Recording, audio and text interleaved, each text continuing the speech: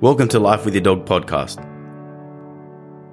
Our focus is educating dog owners, enthusiasts, and dog trainers about ideas on how to train, manage, live, and thrive with our dogs. To teach dogs to live in our society while our dogs teach us how to live in the now. I'm your host, Panos Anagnostou. And I'm your co-host, Luke Badman. Thank you for joining us, and we hope you enjoy the show.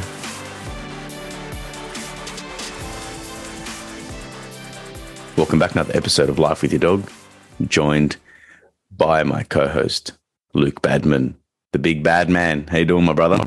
Good, man. Last episode for the year.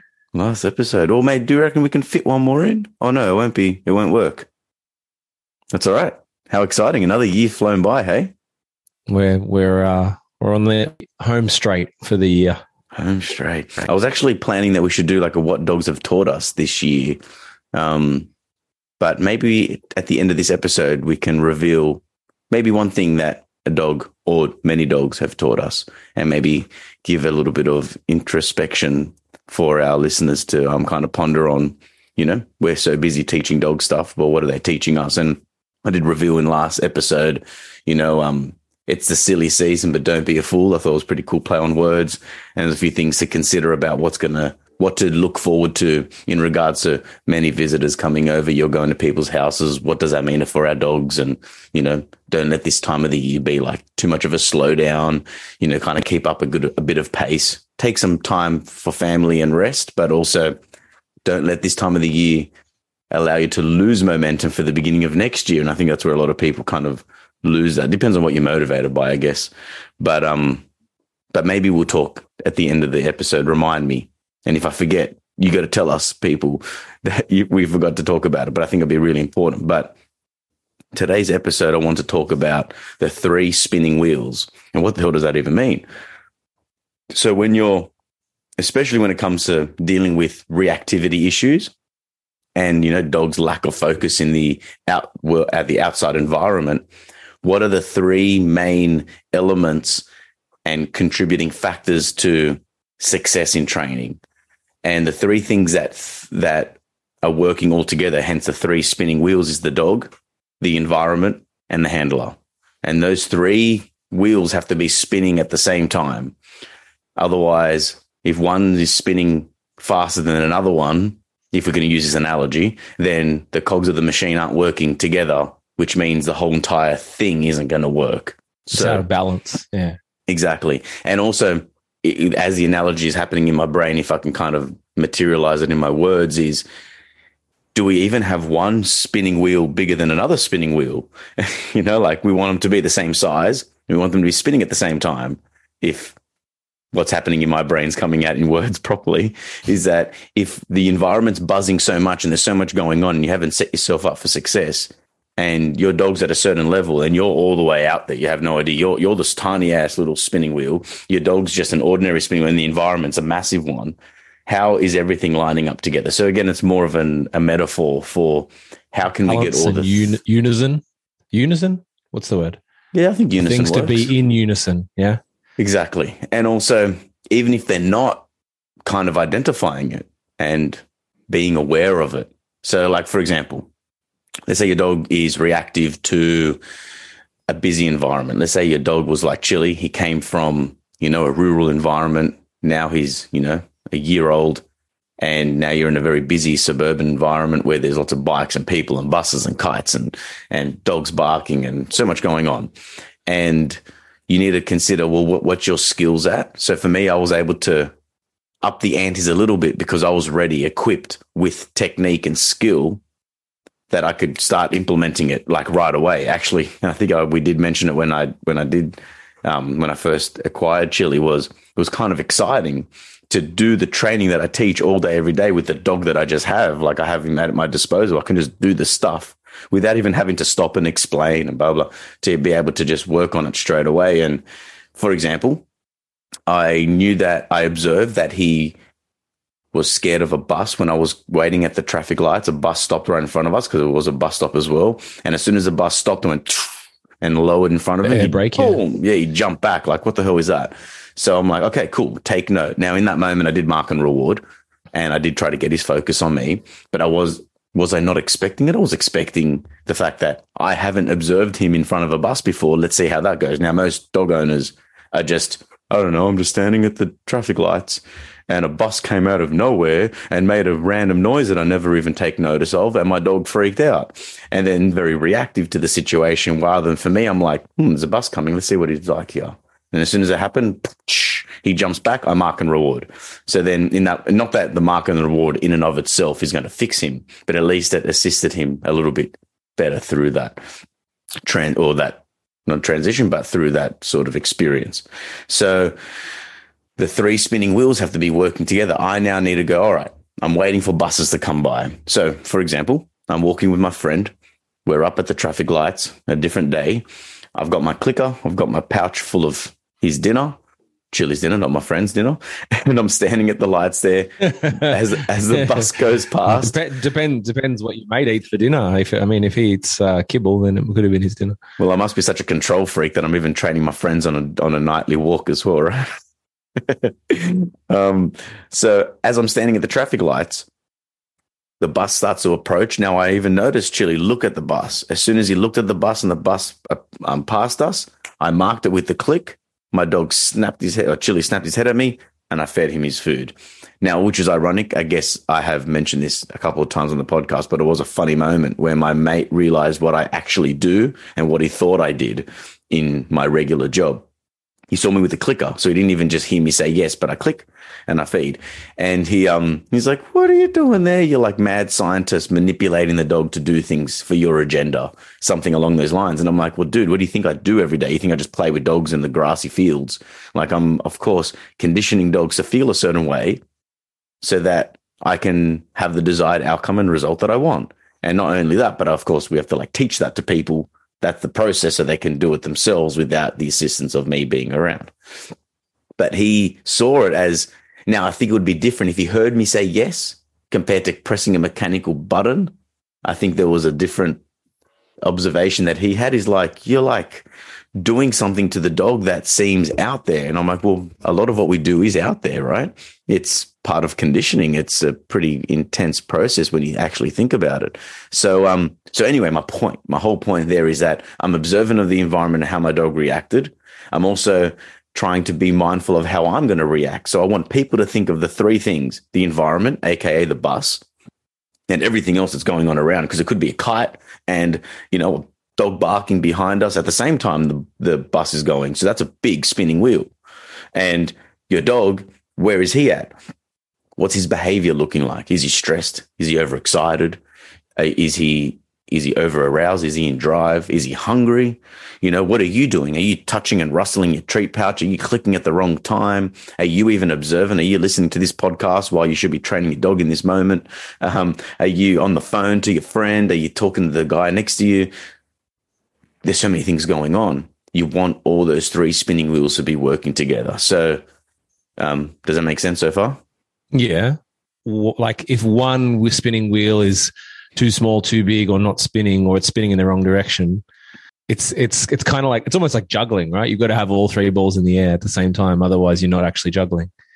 That's a good point. The juggle can work as well. I don't know why I think of 3 spinning wheels. I think it kind of works in the analogy because you want it to be in unison, as you said. And look, I guess I don't talk about juggling because I can't juggle for shit. So I guess I don't think about juggling, but juggling is exactly the same.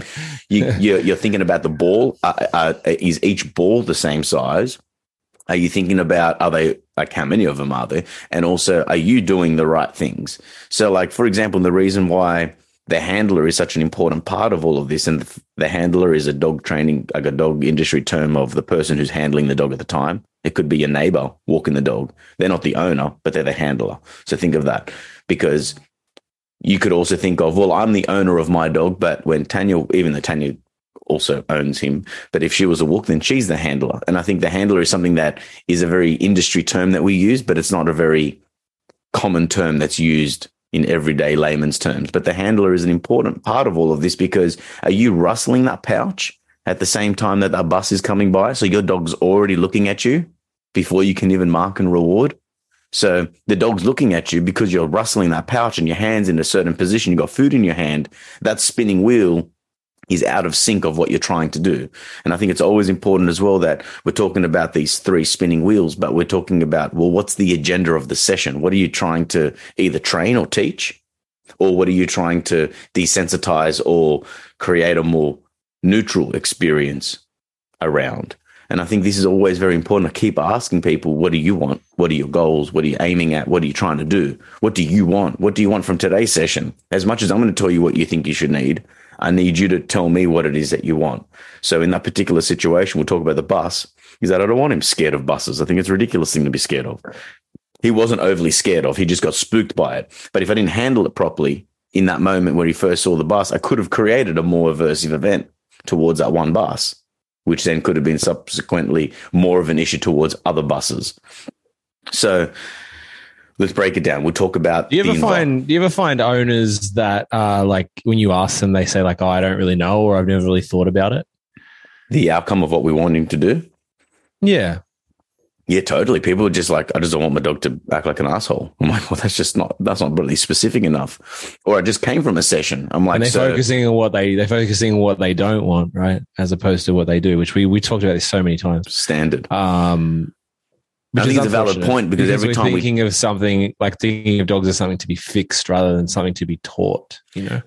Yeah, I think it's valid because every time I talk about it, so I'll refer to 2 sessions I saw today. First of all was a 16-year-old guy, 15-year-old actually, just bought a dog and he has the initiative to do some training, which I think is amazing. His parents weren't there. He's on school holidays. Like, I just got a puppy and I need to do the right thing. And I'm like, you're awesome. And he's actually finishing my sentences. So he's obviously been listening to the show.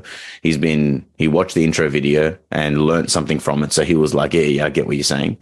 And he was like, yeah, like we want to teach a dog what we want and we want to set him up for success and blah, blah, blah. So my point is the second person I want to refer to was, and actually side point, going on a tangent, bring me back if I lose it, is we haven't done a Puppy 101 episode for a while. So the next one that I think I'm going to do, or so over the next couple of episodes, is a bit of a, what do you call it?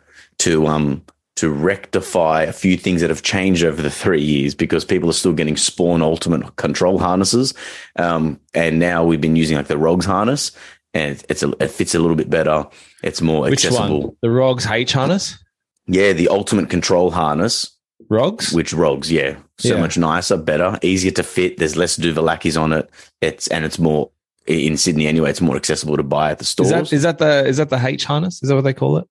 The control harness? Yeah. So they stopped giving the H harness how it was, and now they've got like a little chest plate on it. It's got the front clip option. Oh, okay. And it is still a H harness because of the way it's shaped. Like it's not the step-in one, but it's a control harness because it has the options of clipping on the back of the chest. So I've been using that more. Like I don't get the Spawn one anymore.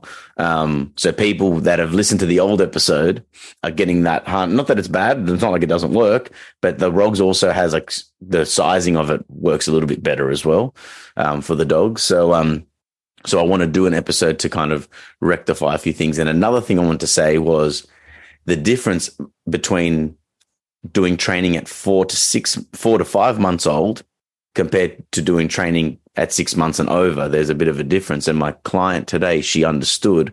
She goes, I know what you're talking about now. So we did lots of puppy training with the little Roddy. Now the dog's 6 months old and we moved from the harness onto the slip lead. And I said to her the importance because I saw her only about like 6 weeks ago. I'm like, look, you're still walking on the harness until his adult teeth are fully come through. He's a little bit more cognitive. He's a bit more prepared. We put that slip lead on and we start working obedience training. Obedience training starts at 6 months, 6 to 7 months, and puppy training is under 6 months. And there's a reason for that age.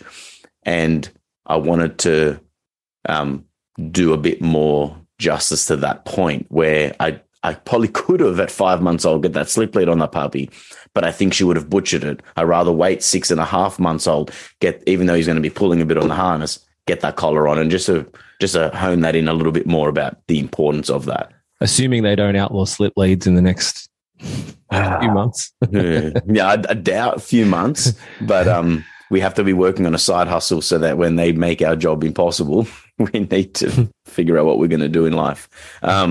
Which is pretty concerning. But yeah, there's an importance of, and I guess what I was saying to Natalie was everything that we were doing in puppy training was actually leading to these points now. And everything I taught him in today's session was leading up to the next point. So we're not only working on issues in the moment, but we're also planting seeds for the next session. And they don't really know that until we get to that next session. It's like, so now how I showed you with this technique, well, now that's what this means here. It's like, oh shit, that's pretty clever. But people have to be committed to the training to see those sessions through. Not, we did some puppy training, we finished at 5 months old, now we met up again at 18 months old. You don't remember the technique I showed you. Like, it's not fresh in your mind. And it's hard because I don't want to keep people forever, but I do want to keep them for that little bit of a process, because I can't show you everything at 5 months old. I can't really show you everything at 7 months old. So, and we've been doing a lot more group classes, and the group classes kind of make it a bit more affordable for people, as well as keeping them committed and part of the community, the network, and making things move forward. So anyway, that was my little bit of a tangent. But I do want to do another Puppy 101 just to kind of rectify everything that's kind of changed, and kind of just remind people that there's difference between setting a puppy up for success in life with the foundations. There's three most important things of puppy training, along with what's the difference between puppy training and obedience. So that will be on the list. Episode 3 is still our most downloaded episode of all time. And I'm very happy for that. Actually, in fact, so part of the process of booking in is that you have a puppy. I give them all the Puppy 101 episodes. You listen to those episodes. You got to listen to them, watch the intro video, and at least those things there become the foundation. So it could be because, first of all, it's a very important episode to listen to, and also every client's meant to listen to it too.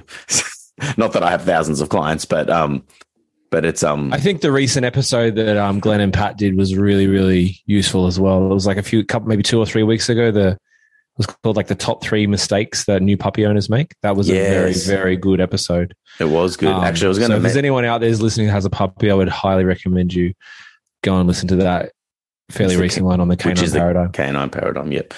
So yeah, Pat was talking about the 3 things that dog owners do that they shouldn't do, and it's actually quite ironic because the 3 things that I want people to do are basically almost the opposite of the things that he was mentioning he doesn't want them to do. So the 3 things that we focus on in puppy training is expose your puppy to the world appropriately, appropriate socialization and habituation.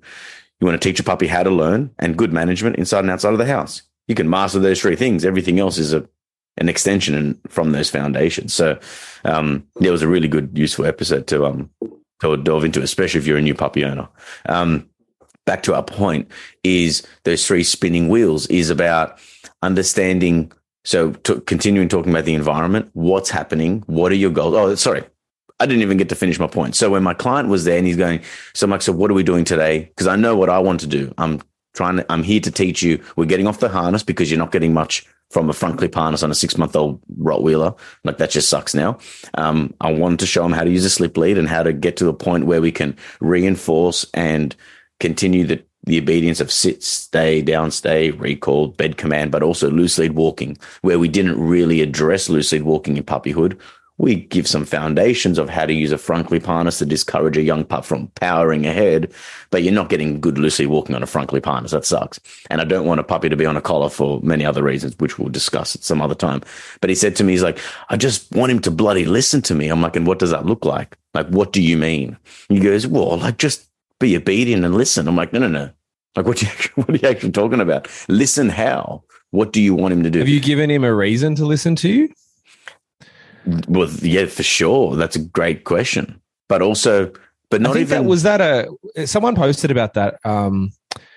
Was it Chad Mackin? I think it might have been. It was a couple months ago. It was one of them. I can't remember who it was. I'm pretty sure it was Chad Mackin. And it was along those lines. It's like, what reason have you given the dog to listen to you? Like, why should he listen to you? You know? Well, like when someone says something like that, I want the dog to listen. I want him to be obedient. It's like, okay, so are you the type of handler or leader for your dog who should be listened to? Have you established yourself as that? I would also ask even a more fundamental question. What is listening to you? Like, I don't know, everyone listening, me and you, we know what we're talking about, but like, let's be specific. And actually one of the episodes that I wrote down just yesterday, that we're going to discuss is, words are just our sounds that our face make. Be clear about what you're actually saying. you're saying stuff to your dog, but your dog just hears blah, blah, blah, blah, blah, blah, blah, blah, blah, blah, blah. All right. You got to make meaning to those words. So you say, I just want him to listen to me, like just behave himself. It's like, well, what do you mean? Like, what does it mean when pressure's on the leash? What does it mean when pressure's off the leash? What does it mean when you say come and sit and down? Like, what do they actually mean? And another thing that is useful on that point is me and you know how to talk, and maybe this isn't the same for both of us, but I say to my clients, like, we all know English. We've been hanging out for the last 45 minutes, saying the same sounds, and our ears are listening to our mouths, and we all understand. I go, but so you know how to talk is my point. I go, but if I put you on a podium in front of 150,000 people and I ask you to tell me your story and you buckle and you stutter and you don't get the message out properly and you come off the stage and I ask you, what the hell just happened? I thought you knew how to talk and now you buckle talking. Like, do you not know how to talk now? And then you'd be like, well, obviously it's different. It's dependent on the context. Exactly. So your dog knows down inside the house, but at Ramsgate shops in front of 150 people and dogs and loud noises and, you know, food on the floor and all that. Now, does your dog not know what down means because he doesn't down? He knows down. He knows it. I'm like, yeah, but he's in front of the podium now. And now he's stuttering and your poor kid doesn't know how to talk in front of that many people, let alone most people can't talk in front of 10 people that they don't know. 5 people, 2 people that they don't know, let alone a whole stadium. I went to Jordan Peterson a couple of weeks ago and that was amazing. Such a cool experience to see him in the flesh. There was like 8,000. Which one did you go to? Which date? The Friday. So the first one. Oh yeah, I went to that. I didn't know you went there too. Yeah, look there, how much we're not even communicating with each other. We should have bloody spoken about it first. This year went so fast that I didn't even, I'm like, oh my God, next week I'm going to go see Peterson. I booked the tickets in like, I think it was like February or March. It was a long time ago. Yeah, I did mine like January something. It was crazy. So like I didn't even remember. So that bums me out that I didn't know you were there. I would have loved to hang out because he did the week after, but I didn't go to that one. Yeah, I went to the Friday. Oh, damn it. Oh, that makes me annoyed. Anyway, it was a good time, right? It was really good. Yeah. It was amazing. So anyway, and I just realized, like, you know, just my wife sharing a couple of random posts, like, oh, look what these people say about him. I'm like, oh my God. Anyway, I'm like, to be loved by many, you have to be hated by some. And the people that hate have a very loud and I don't know, like meaningless blabber. Like, what are you even talking about? Like, you probably haven't even listened to his message for you to hate him. But anyway, I think he's amazing. And I treat him as one of my virtual mentors. And to see him in real life, like, I've listened to a lot of what he had to say, but just to be in the presence of him was really cool. But imagine standing in that stage and talking to that many people and to talk like we're talking right now. Every night, right? Is different. So when your dog has to recall off a bird, when you judge him because he recalls very nicely at home, it is a different thing. Those spinning wheels are out of whack. So you need to understand that you need to adjust your wheels as you're progressing your training. So you want your dog to listen to you. Well, what does that mean? Well, it means when I say look, you look at me. When it means down, you lay down. When it means when the short lead is on, the slip lead, the martingale, whatever you walk on, then your dog's on a loose lead next to you. And it means that when you do a certain gesture, like you turn around, like I don't tell my dog turn when I turn around. If I turn, my dog doesn't follow me. Pressure on his leash goes on. My dogs need to proofly see me where I'm at. So if I turn, there's a bit of pressure going in the lead. They got to move with it. You got to be clear about those things in a certain environment before you up the antes. So I didn't take Bubbler today, the Roddy, and take him to the most extreme environment and gone, hey, this is how a slip lead works. No, I start off in the backyard. We did a little bit in the shared communal space of the complex. We did it out on the front street. We went closer to Ramsgate shops. There was a couple of dogs that walked past. I showed them how to manage it. And that's how we get those 3 spinning wheels together, because half our job, like most people think it's the dog and a little bit of the environment, but most people aren't focusing on the handler enough. Like, where's your hand at? Are you applying pressure? Like, if you've gone from the transition of walking on a harness and then going straight into walking on a slip lead, just the handler has to be addressed, because how you hold a harness is tension. How you should hold a slip lead is complete opposite, should be relaxed. So, and then also, like, you know, when Nat was walking, she's staring at the dog. I'm like, the more you look at him, the less he looks at you. You got to stop staring at him. Check in on him. but don't be like laser eye focused on him. Walk so your dog's looking at you and you're not staring at him. So that, as well as, so when the 3 spinning wheels, it's almost like the 3 bubbles. It's the 3 things that your situational awareness needs to be tuned into. You need to know what's happening in the environment. Oh, there's that bus coming. Oh my gosh, there's a bird over there. Oh, that dog's barking. My dog's going to react to that. So you got to be paying attention to the environment. You got to pay attention to your dog, his body language, what winds him up, what state of mind he's in, and also what his abilities are. Are you asking him to do a speech in front of 150,000 people when he can't even talk normal English? So you got to like know his skills.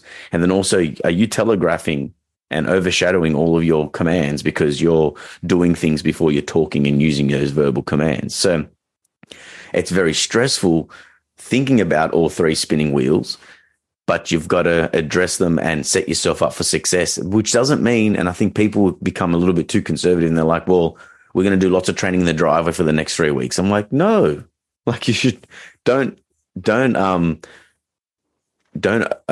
exaggerate it by going, well, now we're not going to get in front of any dog because my dog reacts. Like the only way to desensitize them and teach your dog what to do in certain environments is exposing them to it.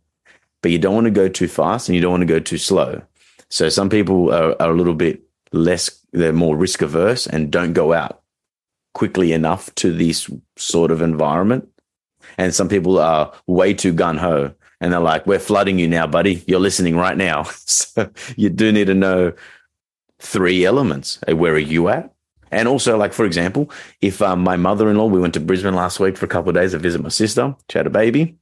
Oh, and congratulations. Thank you. Uncle Nooch. Little boy or little girl? Little girl. Yeah. So cute. Amazing. So beautiful. 3 weeks old. And it's what did they call her, Panos? Mika. Cute. Yeah.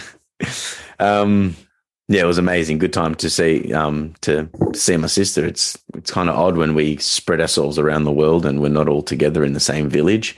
So it was a very special time. It was nice.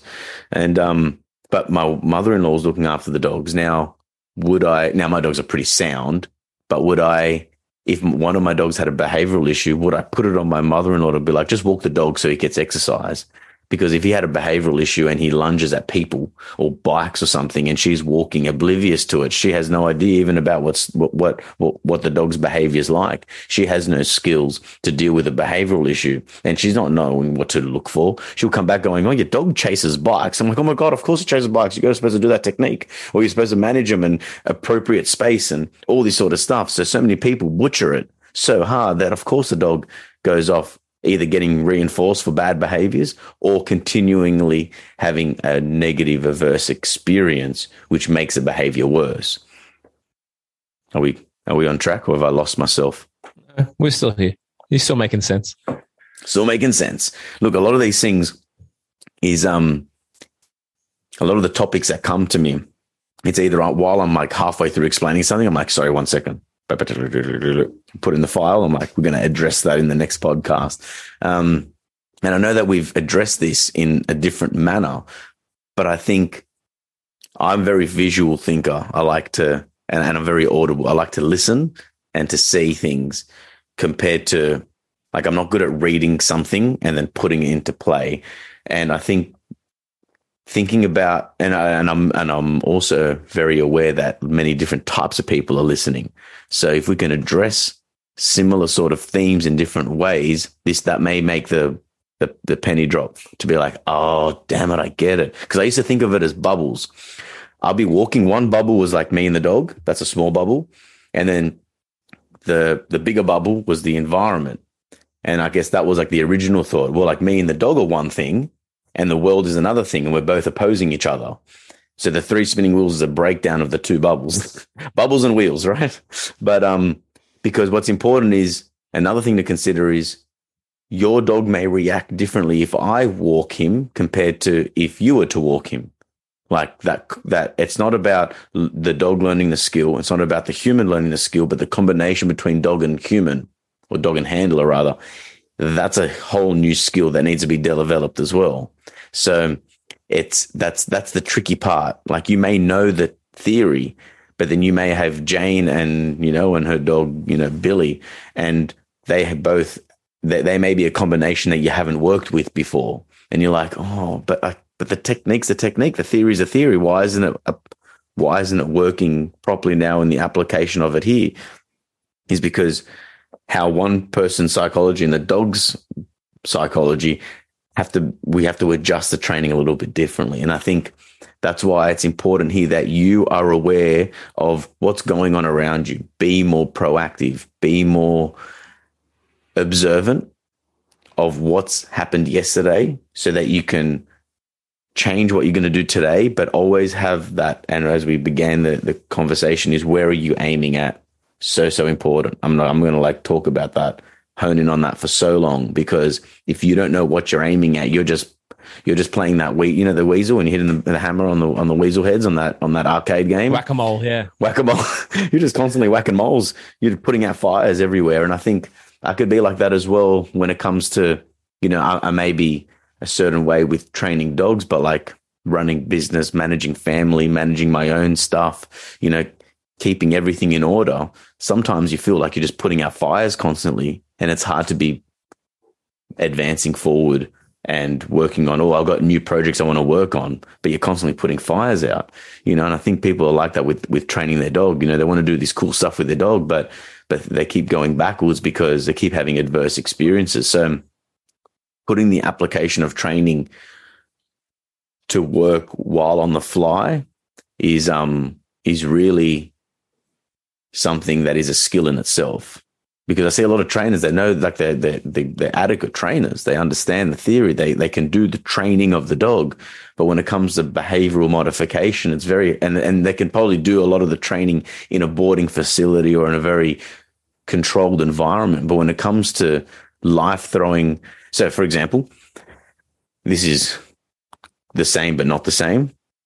There's a few things to address, and I think it's cool to share the experience. So this is the first time we've had a bit of a screw up in group class where I won't say names just to make anyone embarrassed, but one of the ladies, and she was a little bit reserved with coming to group class, but I'm like, why? Because the dog's like very reactive, and she's an older lady. Isn't that the purpose of the group class though? On yes. Some level, yeah. And that's why I said to her, I'm like, well, look, the point of it is to come and to desensitize and to work with it. And I go, look, and if it doesn't work out, if you feel like it's a bit too overwhelming, we can do a couple of one-on-one sessions to kind of get you back on track, and then you come back to another group class. We're doing them all the time now. But now you're like, Panos, you should have listened to her, because this is what happened. So she came. I'm like, look, we'll talk about it. We can say the dog's name. So Banjo is Border Collie cross something big. And he came in like making a big scene. I'm like, look, you guys just go way down there and just practice your stuff. But it's hard. We've got 14 dogs. I'm not like micromanaging every single person.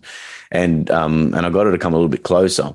And anyway, dog reacts, which is not an odd thing in our reactivity class. Like, dogs are reacting quite, especially session one. Like, they're pretty unsettled for the first couple of minutes. Generally, everything smooths out after 15 minutes. But in this situation, he pulled, she slipped on the gravel, fell on the ground, let go of the leash, and dog's going for dogs.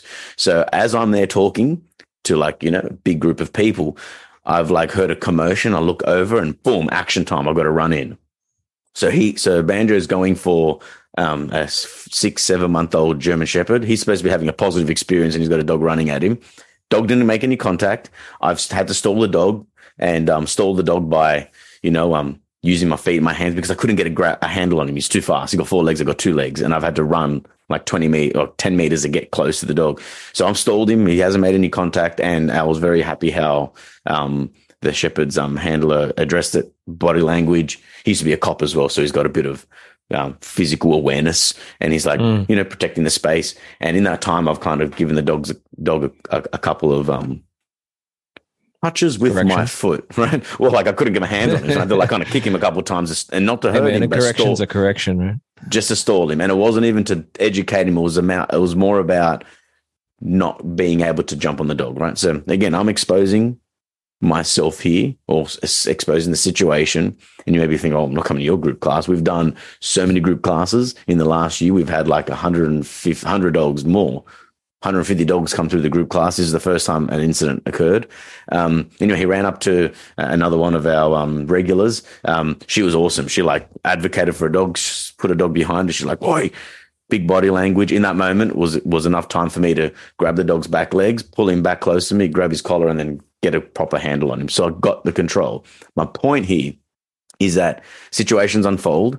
Now, for the other dogs that had nothing to do with the situation, they started to like kind of get a little bit overwhelmed, but everyone was really, really on point with getting the dogs focused back on them, making space if they needed to, rewarding some behaviors, and all other dogs just sat there looking around going, what's going on over there? So I was very happy with how the class went with dealing with that situation, because their dogs are going to be affected in one way or another by the commotion. I'm very happy that Banjo's owners wasn't injured. She was embarrassed. Clearly, she fell over, which sucks for her. Now the learning lesson there, and we did actually catch up as a one-on-one to be and rectify a lot of situations. We won't get to heaps of detail, but basically, it's very hard to tell an elderly person how to fall down with a dog in their hand. But like if it was me, if I was to fall over, the first thing is that my hand is getting close to my body and I'm keeping that lead close to me. Second of all, there's so many things that need to be fixed. So handling sucked. Things weren't good. And again, look, we're not here to like make any judgments, but like, is that like the best breed for someone of her age and handling ability to have? No. We had this conversation. I can't tell someone that they shouldn't have a dog. I told her that it wasn't the best, she ain't no spring chicken, and the dog with his issues and with his physical size. Like now, look, she was opposed to putting the prong collar on. Today, we got a prong collar on him, and she's lucky she doesn't live in Queensland or Tasmania or anywhere else where she doesn't even have a choice to do that anymore. For sure. Look, it's very appropriate from the previous episodes we've had, and everything we discussed is that, for the exact reason, I don't like the look of her, blah, blah, blah. We live in a certain area. People may judge her, blah, blah, blah. I'm like, look, we're going to go for a walk today with the pinch collar on, and we're going to see how we go. So prong collar on, we went for a walk, and she goes, this is the furthest he's walked in weeks. Oh my God, he's walking. Oh my God, he's focusing on me. Dog walked past us. Yeah, a little bit of a reaction. And she was able to correct him, tell him to go back into a sit and focus on her. She didn't have to get pulled over and let go of the lead. And I'll go, look, you know what looks bad? When your dog comes off your hands and tries to bite another dog. That looks 10 times worse. What was he on at the group class? Slip lead. Slip lead, yeah. Slip lead. The question remains, like, let's say he was on the prong at the group class, maybe he hits the end of the line and, you know what I mean, doesn't knock her over. Yeah, look, it was in the session we had previous to group class, we had the pinch collar on and we walked along Dole's Point. Heaps of dogs walked past us. It was the best walk he's ever done. But there was a little bit of convincing to do. And I'm like, look, after what happened, I'll go, at this stage, your dog's either going to stay in your backyard and never leave the house. You're going to rehome him to someone who can look after him, or your dog gets put down. I'm like, but what are your options here? You keep walking the streets and getting pulled over, and your dog causing more commotion and causing harm, and possibly more injury, some sort of serious injury to her too. Exactly. So like there's no way around. Now, look, we only saw her a couple of days ago, so I told her after 2 or 3 days, you report back to me how you're feeling in regards to your training, your progress, whatever, and I'll share that with you guys when she reports back. And even just talking about it, this happen all the time. And Glenn had a great point in that episode. He's like, I want to know who has these bad experiences with prong collars because I want to hear about it and see it, but he doesn't see it. And talking about when to apply the right tool, there was one of my clients, he had some issues with his Kelpie, and I felt that putting the prong on that dog at the certain time wasn't the right time because he was very highly strung. I think the pinch collar would have just tipped him over the edge and make him too anxious because too much stimulation. We've been on a journey of training, and there has been we've been consulting with different people to kind of keep the dog under wraps because he's got some neurological issues for sure. Last session we caught up, and he's been coming to group class and the dog been pretty good, but when it has to be, he says, when I'm not around, the dog acts out, right? So we met up a week and a half ago. We fitted a prong collar on that dog. We walked the Esplanade. We actually walked the Esplanade. He messaged back about 6 days later. He's like, Panos, Louis been the best behavior he's ever been. I've been able to walk him. He's been walking past dogs. There's been no issues. I get to the park, long lead. We play ball. He goes, my dog's living a life again. I don't have to get rid of him. And he was like, I said, you got 1 month, because he goes, I think I'm going to get rid of him and move him on. I'm like, we got 1 month. We got 1 month to see where we're at. And if you feel that it's still unmanageable and it's turning your life upside down, then I give you the go ahead, but let's give this a go. And he did, and there's been positive. So my point there with my original point with how Banjo reacted was a few things. Number one, Banjo got off the leash. Well, the lead slipped out of her hand. He then ran up to a bunch of dogs. I had to physically put my body on the line to protect the other dogs in the group class. I had to make sure that Banjo wasn't able to do something horrific like bite another dog or even make any physical contact. I then had to physically handle him, give him back to the owners and, control that situation. And then on top of all of that, with a big adrenaline dump, I can feel it rushing through my system. You know what happens when you have to use your body on the line and act like that. Like it's like running a marathon in a space of like 15 seconds. And it's like, all right, everybody, we're continuing with this. We're continuing with that. Well, let's do this. Let's do that, while having to breathe, center myself, continue to conduct the session, see if everybody's okay, and continue the session. That was right at the beginning. And I was on an adrenaline rush for about 15 minutes after that. Then the crash came. I was driving home and I almost passed out. Not passed out, like I was so drowsy, sleepy, like I was having a crash. And you have to perform under these pressures. If you're walking down the street and your dog lunges at a bike because you know your dog hates bikes, you have to just deal with, we're walking calmly. Oh my God, something's happening. Boom, boom, boom, boom, boom. Not to mention the technique Pan I shared with you. Is the collar in the right position? Does your dog want food? Does your dog want to focus? How much distance are you making? There's so much going on. How can you manage yourself while you're in a certain way? So again, remember, dog environment handler, where we've talked about the dog and, what behaviors is he displaying? Is he displaying signals of stress, arousal, overdrive, all these different things, environment, what's going on around you, but what are you doing? How are you responding to stress? How do you respond to when things are happening? Are you walking down the street and you see the bike, your dog starts to bend his head down, ears go forward, tail goes up, and are you now pressuring on that? Oh my God, don't pull. So you put the pressure on the leash, the dog feels the pressure, boom, and he reacts. Are you in a position where you can use pressure not to make the dog go into a behavior you don't want, but to come out of the behavior and do it into a behavior you do want? So there's so much going on, right? Hence the 3 spinning wheels. And thinking about 3 spinning wheels is that each wheel is spinning on its own and you want them to work in cognizant towards desirable goals that you want. So that's my talk about the 3 spinning wheels. Now, I did say that I want to talk about what dogs taught us this year. Yeah, let's just one. And I haven't even rehearsed this. I haven't thought about it properly. So do you want me to go first or you want to go first? I'll go first. Yeah, go. I think for me, it's not like Shadow teaches me a different thing every year. This is the second year that I've had him. I feel like I'm generally a pretty impatient person. And I think Shadow and just dogs in general, in that element of like connecting with nature and being more, I would say, like serotonergic, as in like more in the moment as opposed to dopaminergic, where you're always looking for that next thing, like being out in nature and just being with Shadow and, it's just me and him playing, training, doing whatever. That for me is like my daily, I don't really meditate outside of that, but I would say that sort of half an hour to an hour that I spend with him every day in the park, it is almost like meditation because it's mindful. Yeah, mindfulness. It's just me and him. And like, I'm very strict about, I don't use my phone when I'm out with him, and just being in the park with my dog, barefoot in nature, enjoying his company. And I think without him, I wouldn't be in nature like that every day, And I often think about what you say about how dogs let us be in nature on a daily basis. And it's totally true. Like, I wouldn't have that connection. Like, you could go for a walk, but like right now, as soon as I get off the phone, the Zoom here, I'm going to have my dinner, and my dog's already had dinner before I did this, and I'm going to go for a walk because Chili's been out all day, but Spades and Nookie haven't. I have to get them out. Now, normally, as if I would go for a walk at 9:00 at night. Like, duh, I'm going to sit down in front of the TV, maybe sit on the roller or stretch out a little bit and hang out. And, being a bit neurotic, I'll probably do some work and other things that need to be done. But it's like, no. Your dogs need to be walked.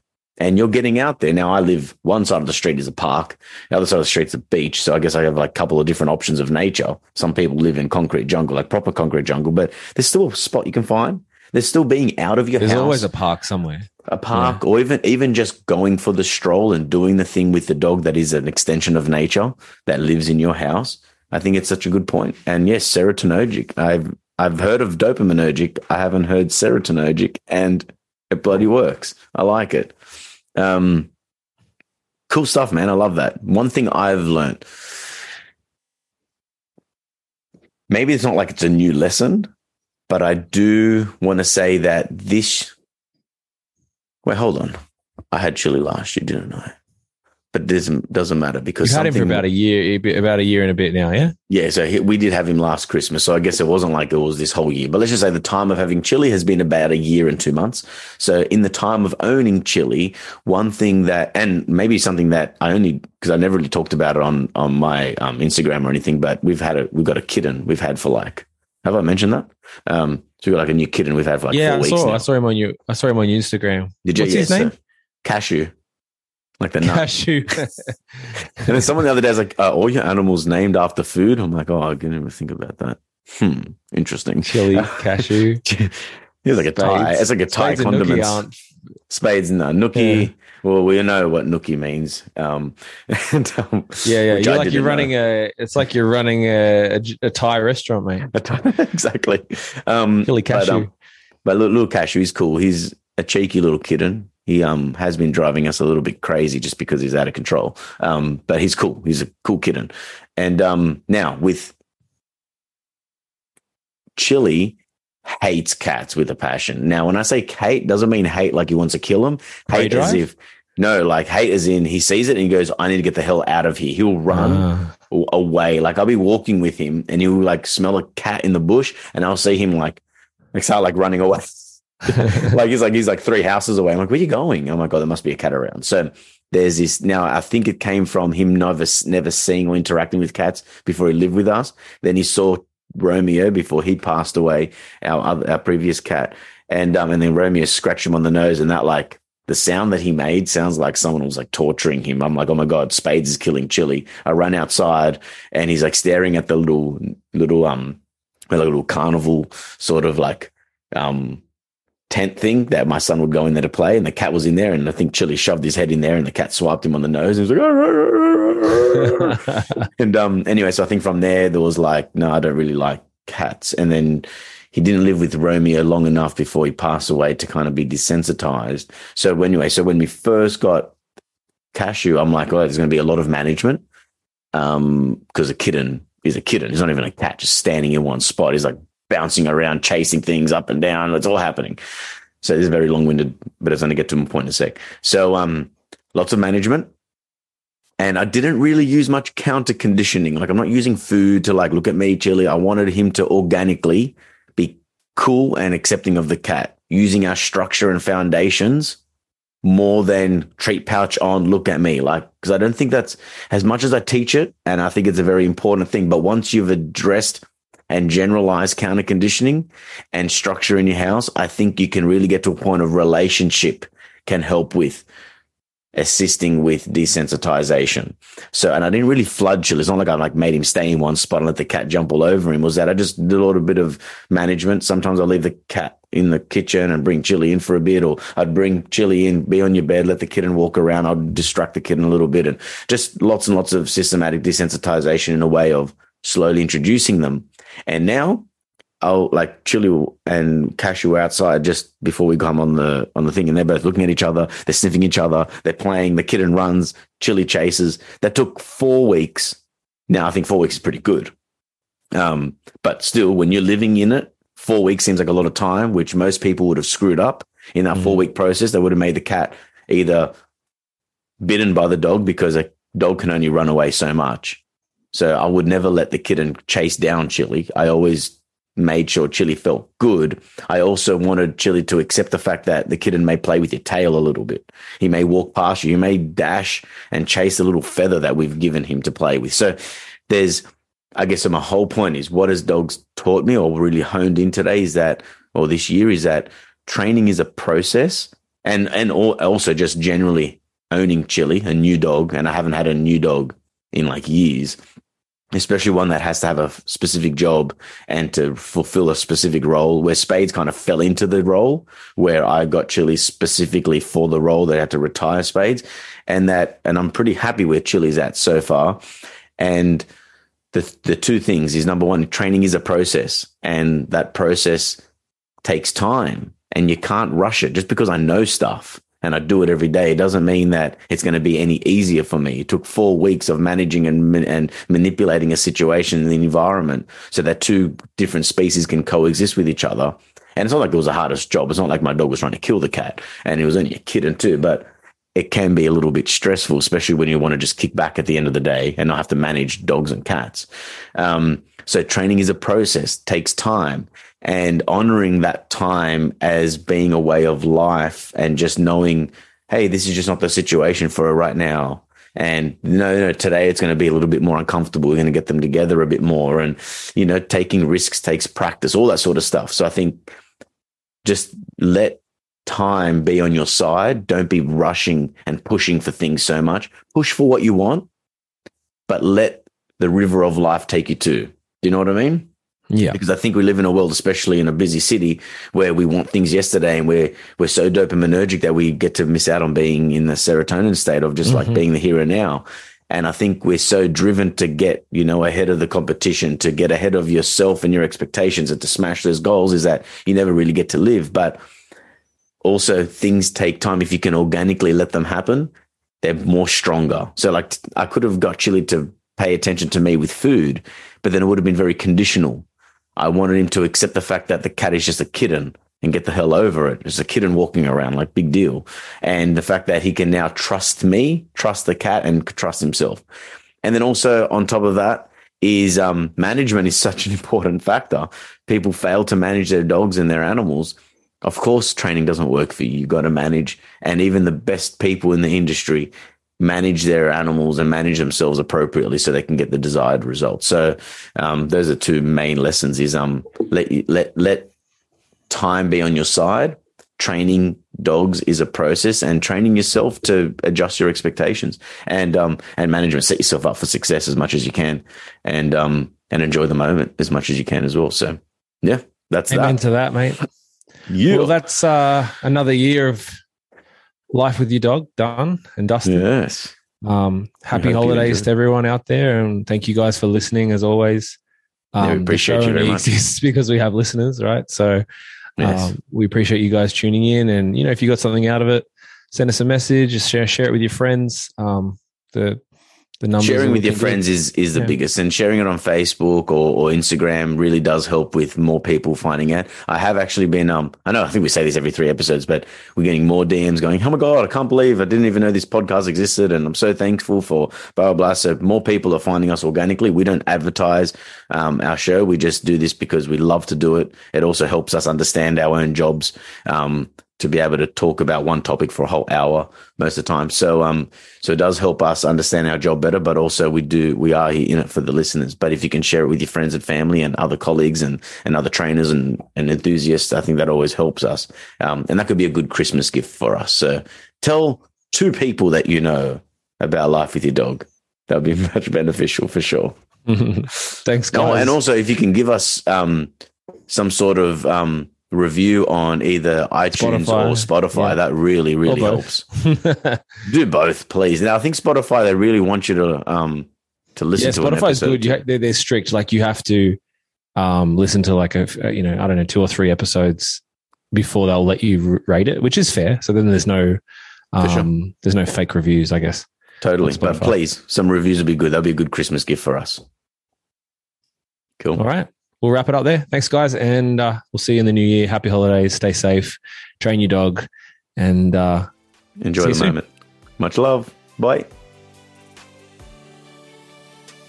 Thank you for listening to another episode of Life with Your Dog. Please share with your friends if you're enjoying our podcast, and leave a review on Apple Podcasts to help others find the show. You can also find us on Instagram and Facebook, Life with Your Dog Podcast. My name's Panos, and to keep up with my dog training adventures, tips and techniques, you can find me on Instagram at np_dog np_training, my website, npdogtraining.com, or my YouTube channel, Nutris Pooches. Thanks for listening, guys. My name's Luke. If you'd like to find out more about my dog training services, you can find me at www.kizuna, that's KIZUNA, canine, CANINE.com.au. I'm also on Instagram at Kizuna Canine Training. Thanks again, and we'll see you next time.